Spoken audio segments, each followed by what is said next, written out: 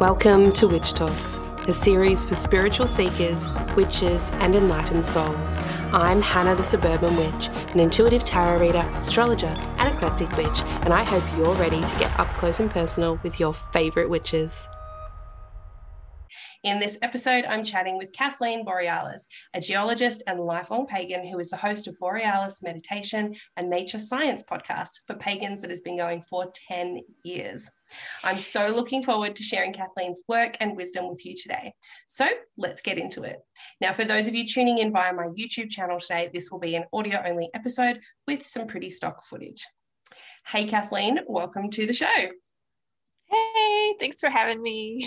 So great to have you here, and I'm sure you do so much more than what I've briefly introduced you as. So do you want to start off by telling us a little bit more about the work that you do in the world? Yeah, so in my professional life, I am a research scientist. I work in natural hazards. So I work pretty closely with the earth in my professional life.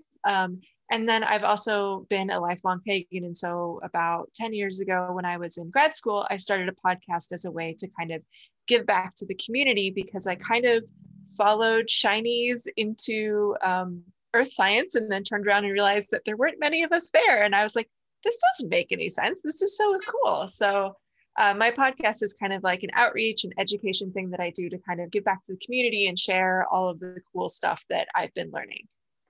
That is very interesting. Now, I'm going to sidebar here into your astrology chat because we've just pulled that up. And it's very, very interesting that this community aspect is something that's really, really interesting to you. And I will tell you why. So for Kathleen, her sun is in the 11th house. Now, the 11th house, for anyone who is not familiar with that in astrology, is the house of community. Now, your moon is also in this same house, and they both fall under the sign of Aries. You've also got your Mercury and your Venus there. There's a whole host of things. It's not quite something we'd call a stellium, which would be a very intense energy all within 5 degrees. So they're a little spread out, but still that's a lot of energy. Your sun and your moon are big parts of your personality, and then your Mercury and your Venus as well. So major placements there. So the first thing is the fact that you've said community. Now, the 11th house is all about outreach. It's all about bringing people together or standing up for a cause. And it's all about that connection that we have with the greater community around us. So the fact that that's something that you do and that's how you express yourself is totally lined up with your sun sign. And your moon sign means it's going to bring you that emotional validation that you desire, to have all of these people sort of on the same path that you're on and feeling like you're all interconnected and on this greater mission. So really interesting that that's woven into your birth chart as well. Did you know that about yourself? I didn't. So actually, I have an interesting relationship with astrology. So my grandmother was really into it, and she did my whole chart when I was born. Mm-hmm. And my mom, even though like I consider myself being raised kind of hippie, she didn't want to see it because she said she didn't want it to influence how I was raised. So even though I had it done for me when I was born, I had never seen any of it, and we never really talked about it really at all growing up. And I didn't find out that it had been made until I was a teenager. Wow. And at that point, it no longer existed. So I kind of grew up with that kind of like, I don't know, I always had kind of a light relationship with it, you know, kind of picked that up from my mom, like not wanting it to kind of dictate my path and kind of forging my path as it is. So I've always find it really interesting, but it's not something that I look into too deeply for myself. So the next thing that we have there is all of those placements being in Aries. Now, obviously you're working with the earth. I know you do a lot of work with crystals, rocks. You are a geologist, but I know that you have this fascination with volcanoes as well. And Aries being this absolute fire sign, they like things that are exciting, things that are a little bit dangerous as well. So when you look at careers, that is absolutely right up your alley. Things that might go boom is something that comes through for Aries quite a lot. So having that as your sun sign, that's how you express yourself. Your moon sign, that's how your emotions are validated, right? So you need a little bit of adrenaline to make sure that you're feeling, you know, yourself. You feel like you are who you are when you've got that adrenaline pumping through you as well. And that's that exciting side of life. It's explosive. Now, your rising sign is actually in Gemini. Now, that means that what you're actually here to do is share a message. Now, Geminis often do this, wait for it, with writing or podcasts. So things like getting their word out there, whether that's with their voice through sometimes singing, but often talking, words, writing, podcasts, that sort of thing is how Geminis like to spread their message. So the fact that you're spreading a message that is bringing your community together, that all weaves in. So that's fantastic that you've not known what your path is from a young age, even though that astrology chart was there, but you've done it anyway. So you've found your path. And the last one, I just wanted to point out, the planet Jupiter often is our joy, and it is the things that sort of light us up and make us feel really expansive. And you've got that in Aquarius. And Aquarius is this sign of things that are a little bit new age, a little bit futuristic, a little bit out there, not usually the status quo. So it's almost like you've found this way of weaving that little bit oddness into your everyday role, what you do, basically. So there might be a lot of sciencey people around you, and you're kind of that one that's like, oh, I'm with everyone, but I'm kind of standing out a bit, but I kind of like that as well. Yeah, definitely. Definitely. How does that all sit for you? That's really interesting, actually. Yeah. I mean, I knew I had a lot of Aries, and the joke is always that I study volcanoes and I am a volcano. So now back to what you do. So you say you aim to be a friendly, approachable bridge between the pagan and the earth science community. So how do you do that exactly? So a lot of what I do in terms of the podcast is I either do specific topics that I talk about, or I will talk about current events. And then solicit any questions people have. So these usually have to do with like large volcanic eruptions, tsunamis, and earthquakes. And there is a lot of really good outreach that's done, but I think also sometimes there's a bit of a language barrier. Mm-hmm. And even though we're all speaking English, one of the things I stress is that you can use the same word, but if you don't have the same definition for it, then you can have two different conversations without realizing it. So I try to be really careful and kind of cognizant of the two different languages, you know, the spiritual community's language versus the science community's language, and try to avoid words that have meanings that are different in each. So that would be something like energy or frequency. Mm-hmm. Those are going to have completely different meanings. And so I try to kind of explain things in a bunch of different ways so that hopefully they click. And then also kind of bring in topics that will be more interesting to the spiritual community. One of the things that I find really fascinating about specifically earthquakes is that your brain will kind of come up with a million different ideas of what that just was before it will land on earthquake. And so mm-hmm. that's always really interesting, I think, to talk to people about that. And, you know, just the experience of feeling the earth move under your feet. And, you know, the another topic I'm really interested in is deep time. So this concept of the earth moves on its own time scale. And we're very used to our human time scale, and kind of, you know, bridging that topic of, you know, realizing that the earth and the changes around us have these different time scales that they work on. And sometimes they overlap with our time scales and sometimes they don't. And so you can work within different time scales. And that's something that I find really interesting. So just trying to be someone who's not afraid of questions. And, you know, a lot of what I find is that there's, you know, people who are very interested in spirituality sometimes haven't had a lot of science background, or they didn't really like science that much. And so there's usually like one or two little pieces of their education that's missing, and people can kind of jump and kind of go in a direction. And so I always find it really interesting to kind of come back and figure out where that little piece is missing. And so the kind of the tangents people go off on, I find are really fascinating. So it not only helps me educate, you know, the pagan community and the spiritual community, but it also helps me be a better teacher, you know, because I can see where these important gaps are and where those leaps in knowledge kind of, you know, if X, then Y, but if X is missing, you can go to like Z. So, you know, just being someone who's approachable, especially when there's natural hazards, because it's scary, you know, it's something that's unpredictable. There's a lot of uncertainty. And, you know, a lot of what we know is not very satisfying. You know, if there's a large earthquake, it's like, okay, there was a large earthquake. This is where it happened. This is how big it was. And, you know, that's not a good explanation. That's not, for humans, that's not very satisfying. So kind of understanding kind of the emotional side of it too, to have that, you know, those conversations about these types of events. Do you ever dip into the spiritual reasons behind why these events might be happening, or is that something you steer clear from? No, so because I work in geology, I work very closely with the earth. So I would say that in my practice, I'm working more in a deep time scale. Mhm. And I tend to, I think my worldview tends to be a little bit different. So, in my worldview, the Earth is a planet. It has its own cycles in terms of the solid Earth. A lot of what we think about when we think about Earth actually is just the crust. So we think a lot about the surface, the plants and the animals, and that's kind of, to me, what I call the biosphere. So it's the life that's on the planet. And I work a lot with the hard rock, so like the solid earth itself. And that has its own kind of heartbeat and why it does the things it does. And so I try really hard, in my professional life, what we do is we try to understand what the cycles are.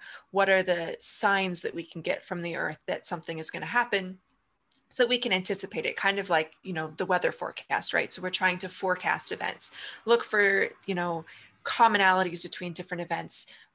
But, unfortunately, the earth is, I don't know, it kind of has personality, and different volcanoes have different personalities, different faults behave different ways. So we look for the commonalities to try to kind of forecast the future. And we do the best we can to understand the world around us. So I think in terms of spirituality, it's more understanding that humans are part of this system, and we're part of the biosphere, and we're part of what makes our planet, but we are part of it. We're not separate from it. And each part does its own thing, and it has its own reasons for doing its own things. And sometimes we can understand and sometimes we can't. And there's a lot of uncertainty, and human brains aren't really designed to deal with uncertainty very well. So I've trained myself to work with uncertainty and to kind of poke the edges of uncertainty and kind of try to tease out what we can. So, I guess the answer is that it's a lot of unknown. So in that way, it's very similar to a spiritual experience where you're, probing the unknown. But I guess what I do is I just try to read what the earth is telling us about what it's going to do, so that I can help people live with the earth, not try to live against it. I love that. That's beautiful. That's a beautiful way to look at it. And your colleagues and your peers, do they know about your witchy spiritual side? Do you keep that hidden from them? And how do they react to it if they do know?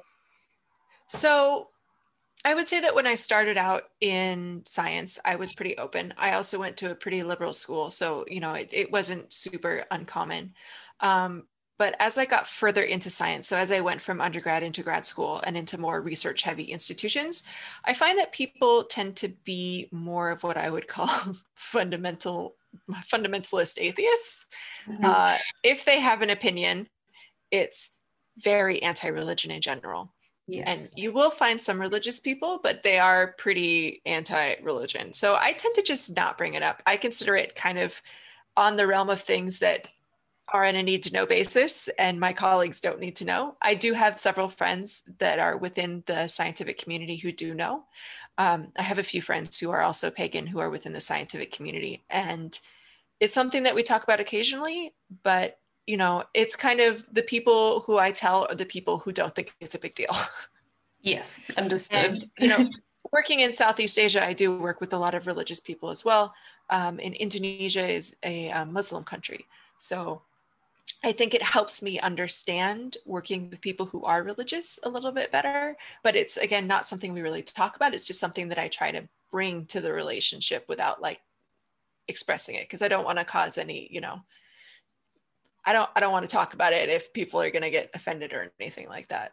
Yeah, understood. And especially if you're working in countries that are predominantly maybe another religion that might not be so favorable Yeah. towards pagan or witchcraft, then that's definitely understandable. But I love that you can still use it to see into other people's worldview a little more as well.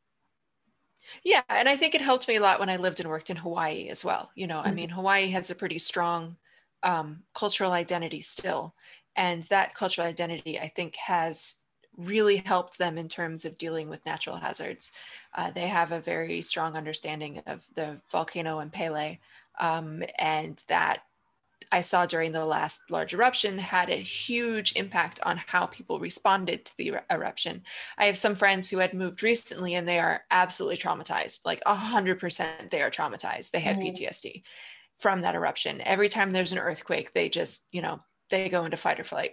And people that have lived there a lot longer and are very steeped in kind of the mythology of Pele and understanding kind of the stories and the history, the cultural history, are just like, they lost their house. Sure. They're just go move somewhere else. All right. Pele wanted that house. Okay. That's cool.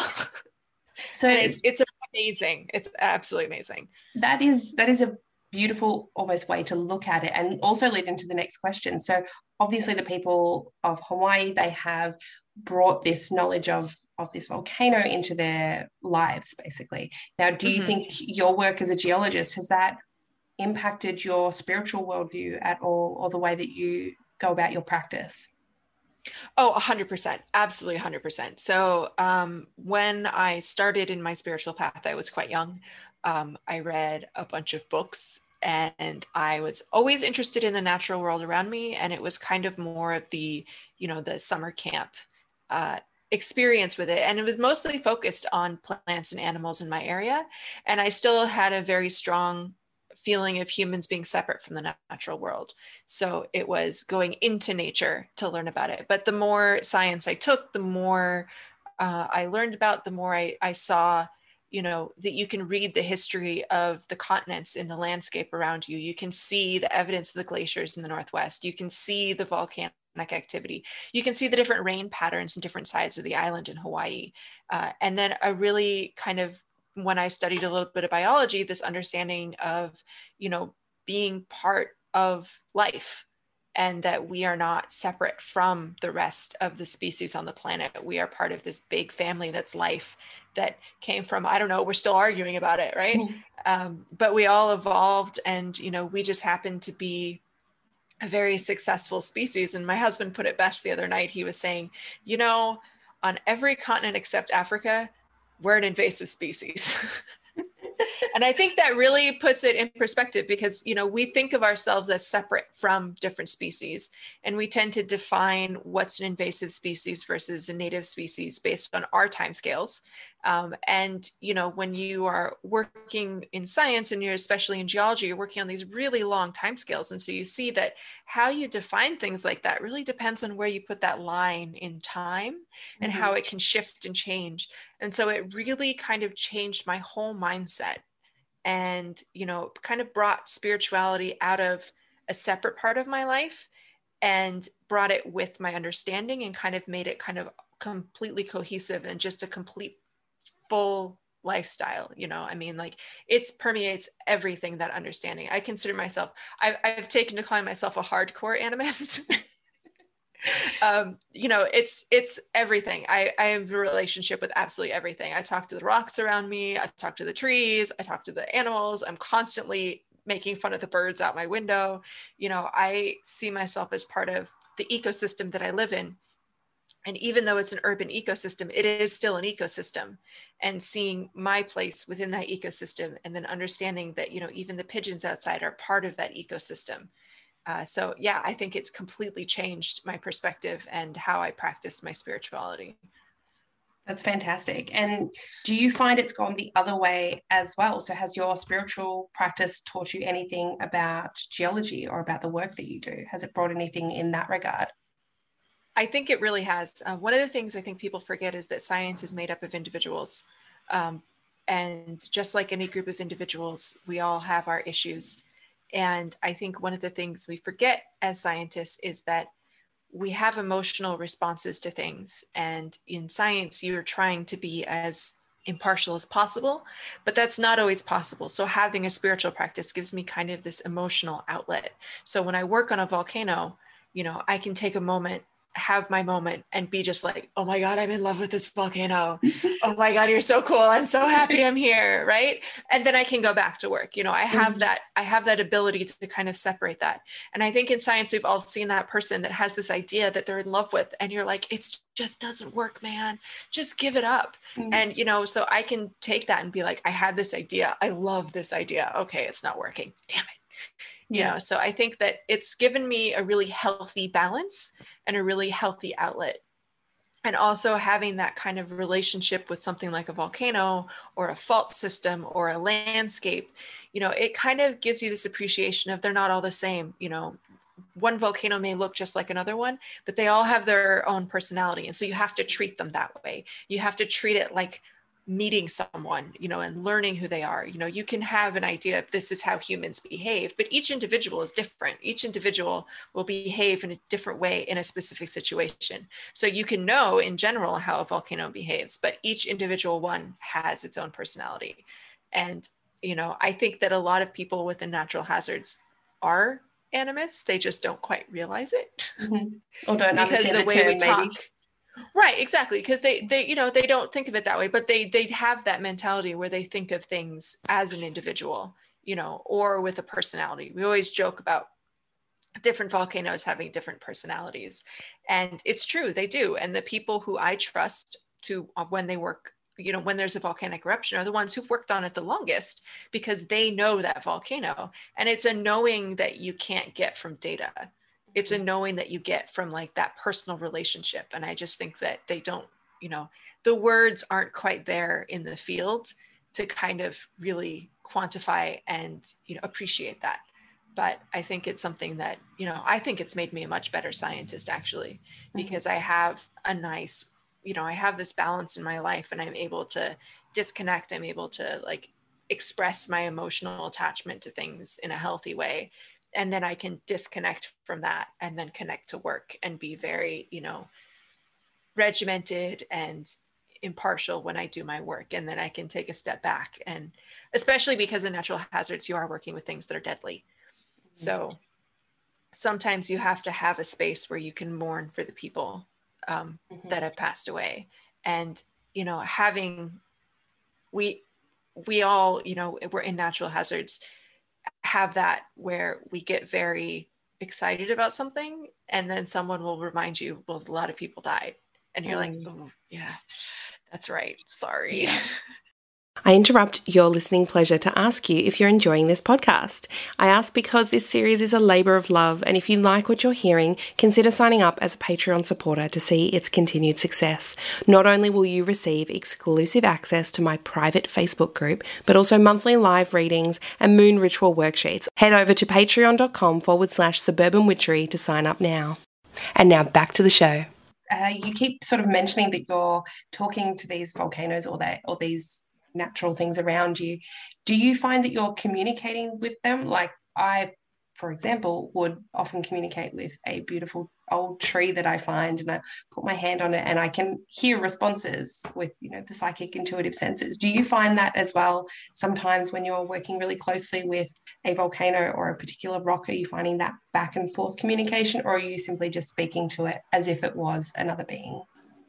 I would say sometimes, and it depends. A lot of times it feels like, if you're in a market, I live in Southeast Asia, and there's a lot of languages here where you're trying to communicate and you're both speaking and you're both listening, but sometimes the communication's not quite there. I think as a job, I think a good example of this is with trees. We know that trees actually do communicate with each other. They just don't communicate the same way we do. And so as a scientist, you're learning what language is being spoken. Basically, you're learning how different things communicate. And with a volcano or an earthquake, there are things that happen that we can measure, and we're learning what those mean and trying to decode those, basically. So if it's a volcano that I'm mostly familiar with through data, then I'm listening mostly and trying to understand, but that volcano doesn't necessarily know me. And if I go visit it, it probably won't pay attention to me, but sometimes you do get the feeling of being paid attention to. And I think that grows with time. You also have to remember that the earth is on a completely different time scale than we are, so things maybe thousands of years apart and feel like a blink of an eye to a volcano. So earthquakes, if you speed up the time, if you think of them like in terms of stop animation, this is kind of my favorite example. When you're doing stop animation, right, you have one bit of movement, you take a photo, move, photo, move, photo. We live in the photo. The movement is the earthquake. But if you speed it up on the scale of millions of years, it's just smooth movement, absolutely smooth. And so that's what the plates are doing, is they're just smoothly moving past each other. We just happen to live in those photos. So we may be catching one movement at a time. So these time scales are really different. So I don't always expect that communication to be back and forth. I expect, I mean, like, I talk to the birds out my window and they ignore me. You know, I kind of expect it like that, right? I talk and I listen. It talks. It may listen, it may not. And how close do you actually get to these volcanoes? Are you the people that we see in the silver suits that go really, really close taking samples, or are you going there, you know, in a less intense capacity? So my field is geophysics. So I do the instrumentation that gets installed. So what I do is I go out, I install things, and then I go sit in my office behind a computer in a safe spot. My colleagues are the insane ones that go out and get rock samples, and they are absolutely insane. I love them to pieces, but they are crazy. So I'm the person that goes out and installs things and fixes things and then comes back and does all the data on the computer. So I do go out and work physically on volcanoes, and I do visit them sometimes just for fun, you know, different ones. But I'm not the one that's out there every single day. I do have colleagues that are, and they are absolutely phenomenal people. And they're the ones that really know the volcanoes because they're out there every single day. But yeah, I'm definitely like a 1 or 2 times a year visit person. Yeah. Now, you have been referred to as having a level of expertise when it comes to crystal magic that is unrivaled in our community. And I went and watched a few of your videos on your Instagram when you're doing little tests and things like the pyrite in water and talking about crystal elixirs and why that is a terrible idea, and do not put pyrite in water. So can you share with us some of your favorite crystal magic techniques or tips that you might have? So I think most people get into rocks through crystals. So I think it's a good entryway. I personally work with just rocks. So, you know, I, of course, got into it through crystals, and I took a mineralogy class and found all kinds of weird, interesting things.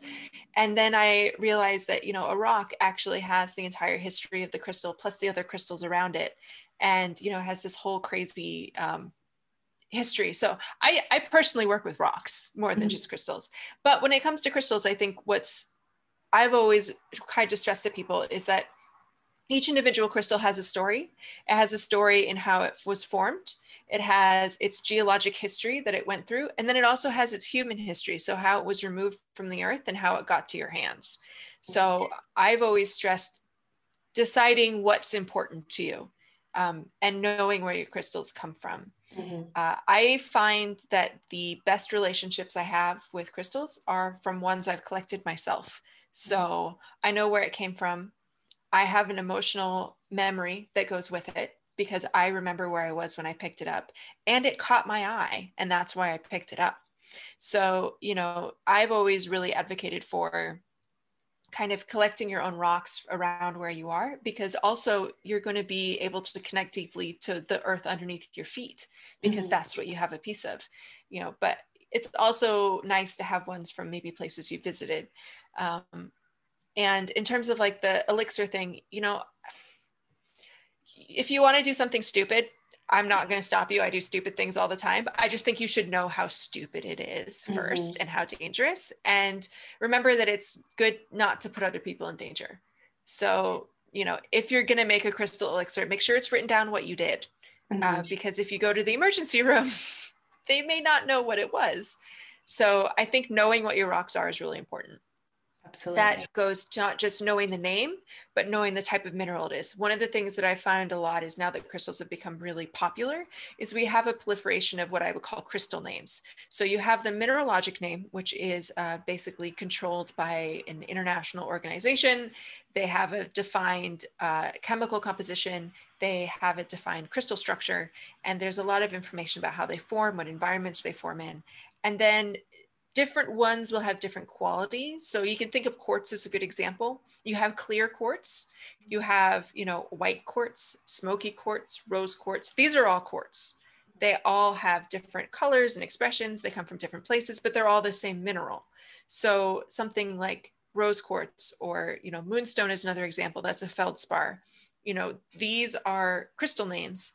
And knowing the mineral name, I think, is also really important because it will tell you the chemical composition. And then you can look up the safety information. You can look up the storage information.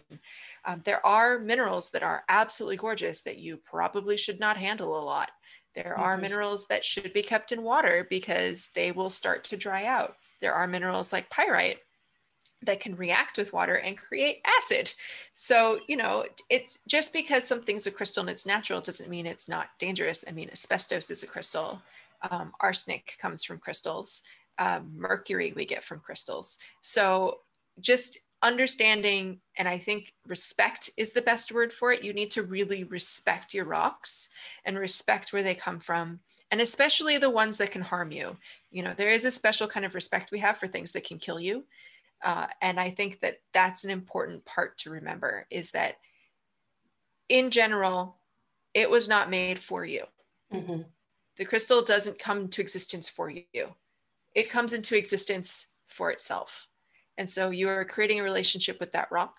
And so understanding where that rock comes from, I think, is also really important. And that gets into, I did a 2-part series on kind of the mining and the background of where we get our crystals, because I think that's a really important aspect too, and understanding the environmental impact, but also the human impact of the crystal industry. Absolutely, absolutely. And I do say a lot as well in a lot of the content that I put out there, that if you can get your crystals from someone who hand phosphates these crystals, that is going to be the best way forward, rather than bigger corporations that are basically pillaging the earth for the crystals. That's, I mean, if you're talking on an energetic level, it's not good energy as well. It's not good for the earth. Yeah. And, one of the things I talk about is, it's also like, what is most important to you? For me, I think because I'm a geologist and I have a lot of friends that work in mining, and I've worked in mining myself, kind of the miner safety is kind of like the most important thing to me, because I have heard some crazy stories and I have seen some very unsafe things. And so if I don't collect it myself, I actually like to buy from rock hounds, people who collect it themselves, because then I can also ask them their stories. And the stories are sometimes amazing. They do some crazy stuff, but you'll hear them be like, man, I found this mine and I had to like play down into it and it was flooded. And I mean, just great stories that you have with this rock then. And I think, beyond just understanding where your crystals come from, I think you can expand that also to the raw materials that go into everything around you. We're talking on computers. There's a lot of raw materials that come from mining in your computer. And a lot of crystals actually are byproducts of those larger mines. A lot of the crystals that we have are kind of a secondary product of industrial mines for kind of more industrial materials. So something like a copper mine will have a lot of really pretty copper crystals that they can then sell. So, I think being focused not just on the mining of the crystals, but also focusing on making sure that we, are paying attention to where all of our raw materials are coming from. And so, a lot of people don't like the mine in my backyard thing, but I'm actually a fan of it, because where I've lived, there's regulations. And I would rather have a mine somewhere that actually has regulations, so there is some oversight, than kind of pushing it out into some other place. So it's one of those really complicated issues that I don't think we talk about enough. Because if you're thinking about where your crystals are coming from, that's a great start, but you should start thinking about where all the other raw materials around you are coming from. Yeah, and a lot of people don't realize that there are crystals in things more than just the rocks that we buy and use, but things like our watches and our laptops and our phones have quartz in there as well. So they're not just in the metaphysical crystal shop down the road. No, they're also building materials. I mean, I constantly get distracted in the malls here because they have gorgeous rocks, and so like I've post quite a lot of photos of my feet, because there's some absolutely amazing rocks that are just used in building materials. And do you have a favorite rock or a favorite crystal? Probably garnet and olivine. So olivine is also properly known as peridot. Yes, so I do know it by that name. Yes. Yeah. So olivine, I think, is super cool because it's one of the minerals that makes up the majority of the planet. It's actually what the mantle is made of under our feet. So it's one of these minerals that we don't see as much on the surface, but if you look at the whole earth by volume, it's actually a huge part of it. Olivine, so that one it's a very light green, is that correct? Yeah, it can be a very light green. It kind of has a bunch of different, depending on the exact composition, it can have different colorations in it. And also I believe the stony meteorites have olivine in them too. So I actually bought some extraterrestrial olivine. So I have terrestrial and extraterrestrial olivine. So fantastic. Yeah, it's to me, it's one of the like basic constituents of the earth. And so to me, that makes it just really special. Well, I now have this beautiful image in my head of the earth, and just, under our feet is this gorgeous, glimmering crystal that we're walking on, basically. It's quite lovely. I've never thought of it that way. So thank you. Yeah. And I would say another way that my kind of being a geologist has influenced my spirituality is I have on my website actually a meditation. It's a grounding meditation. And when I do my grounding, I go through each layer of the earth and down to the inner core. So I think a lot of people focus on the crust because that's what we're familiar with. But you have to remember that the crust is a very small part of the actual planet. The majority of the planet is the interior that we don't actually get to see or interact with at all. So don't forget about that. Yeah, definitely. Now, I'm sure some people coming to, say, witchcraft from a more science-minded background, they can often be a little bit more skeptical in nature. So would you have any advice to them as someone who traverses both paths of science and paganism and witchcraft? Yeah. So, I mean, I would say you don't have to buy everything people are selling. You can go in and look at different things. I think there's a lot of research that shows that meditation is a really powerful tool. Visualization is actually something we use a lot in science as well. So there are these skills that I learned through being in this community that have been very beneficial in my life. And so you can start exploring that way. And I think when we're scientists, we're very much in the explanation side of things. Focusing more on your emotional experience is going to feel different. Things don't have to be true. You can do something and you can be like, I don't know why this works. And I don't actually believe that it works if you really hold me to it, but it works.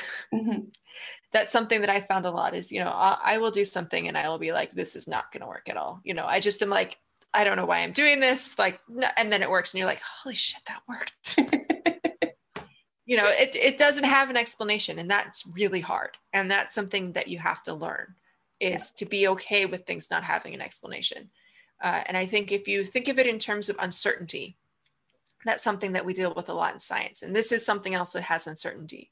And it's something that people have come up with this language to explain and express their experiences.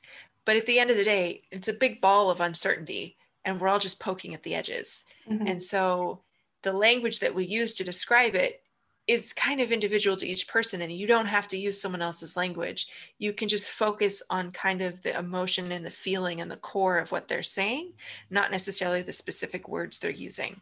So it's a little bit of a different mindset, but it's very similar in that it's an uncertainty, but not focused on the explanation, more on the experience. Yeah. Well, fantastic advice.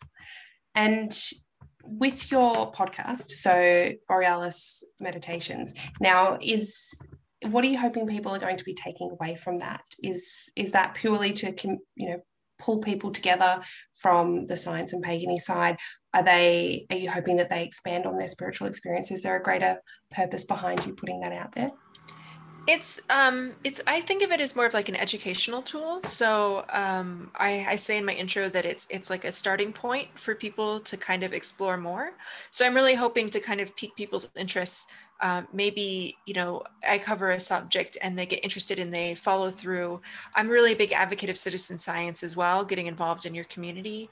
I think we're facing a huge problem when it comes with global warming and getting people kind of engaged in that. It can be a little scary to kind of be engaged in that, but kind of connecting back into the natural science community, because there are a lot of really good resources locally for people to learn about their environment, to do community outreach. You can volunteer cleaning parks or, clearing trails and stuff like that. And kind of bring the communities back together, because I think that we have a lot in common in terms of the natural science community and the spiritual community, especially the pagan community. Agreed. And we could work together really well. So I kind of think of it as, to me, it's an educational tool I'm teaching. But I hope that it kind of sparks curiosity in science and brings people back to science as well. Yeah, I love that. I love that. Now, lastly, if someone was just starting out in their craft, now, you've been a pagan and a witch for many, many years, what is something that you would say to them to help them on their way? I would say that the tools you learn are very important, and that there's a lot of books that will tell you how to do things. And if you think of it like cooking, the first time you make a cake, you have to follow the recipe. But after you've made hundreds of cakes, you kind of know what you're doing and you don't really need a recipe. So think of it like that. You're going to start out with lists of associations. You're going to start out with like very specific lists of how to do specific spells. Not everything is going to resonate with you. You're going to eventually find the flavor of paganism that is right for you, and just experiment and pay attention to what works for you and what doesn't work for you. I like to keep little note cards, and I write down, if I try a spell, I write down the recipe, and then on the back, I write my experience. And if it worked, I end up with lots of times I tried it on the back. And if it didn't work, then usually it's just one. I only tried it once. So taking notes and paying attention to yourself, eventually you'll get to the point where you don't need an association list. You just pick up the rock that you know is right for what you're doing. And it's going to be, it's like it depends. It's personal to you. I feel like is the pagan equivalent to that. So just remember that it's okay if you read a book and you get partway through and you're like, I don't really like this. I don't really agree with this. Pick up another book, try something different. Just keep experimenting until you find the things that fit, because you will find the thing that fits and you will find what works for you. Each of us has different skills and different ways. I don't expect everyone to talk to volcanoes. Some people talk with people. I don't talk with ghosts at all. Like the people thing is not my thing. It's the solid earth, right? So we all have different strengths and weaknesses, and you don't have to do everything. Just find what it is that's your strength. I love that. That is solid advice. Thank you very much for sharing. And thank you so much for coming on and chatting with us about what it is that you do in the world. It's been an absolute pleasure to chat with you today, Kathleen. And I hope to have you on again next time. We can talk some more about volcanoes and maybe get into some more crystal sort of side of things. That would be fantastic. That would be great. Thank you so much for having me. Thank you so much. All right. And we'll chat again next time.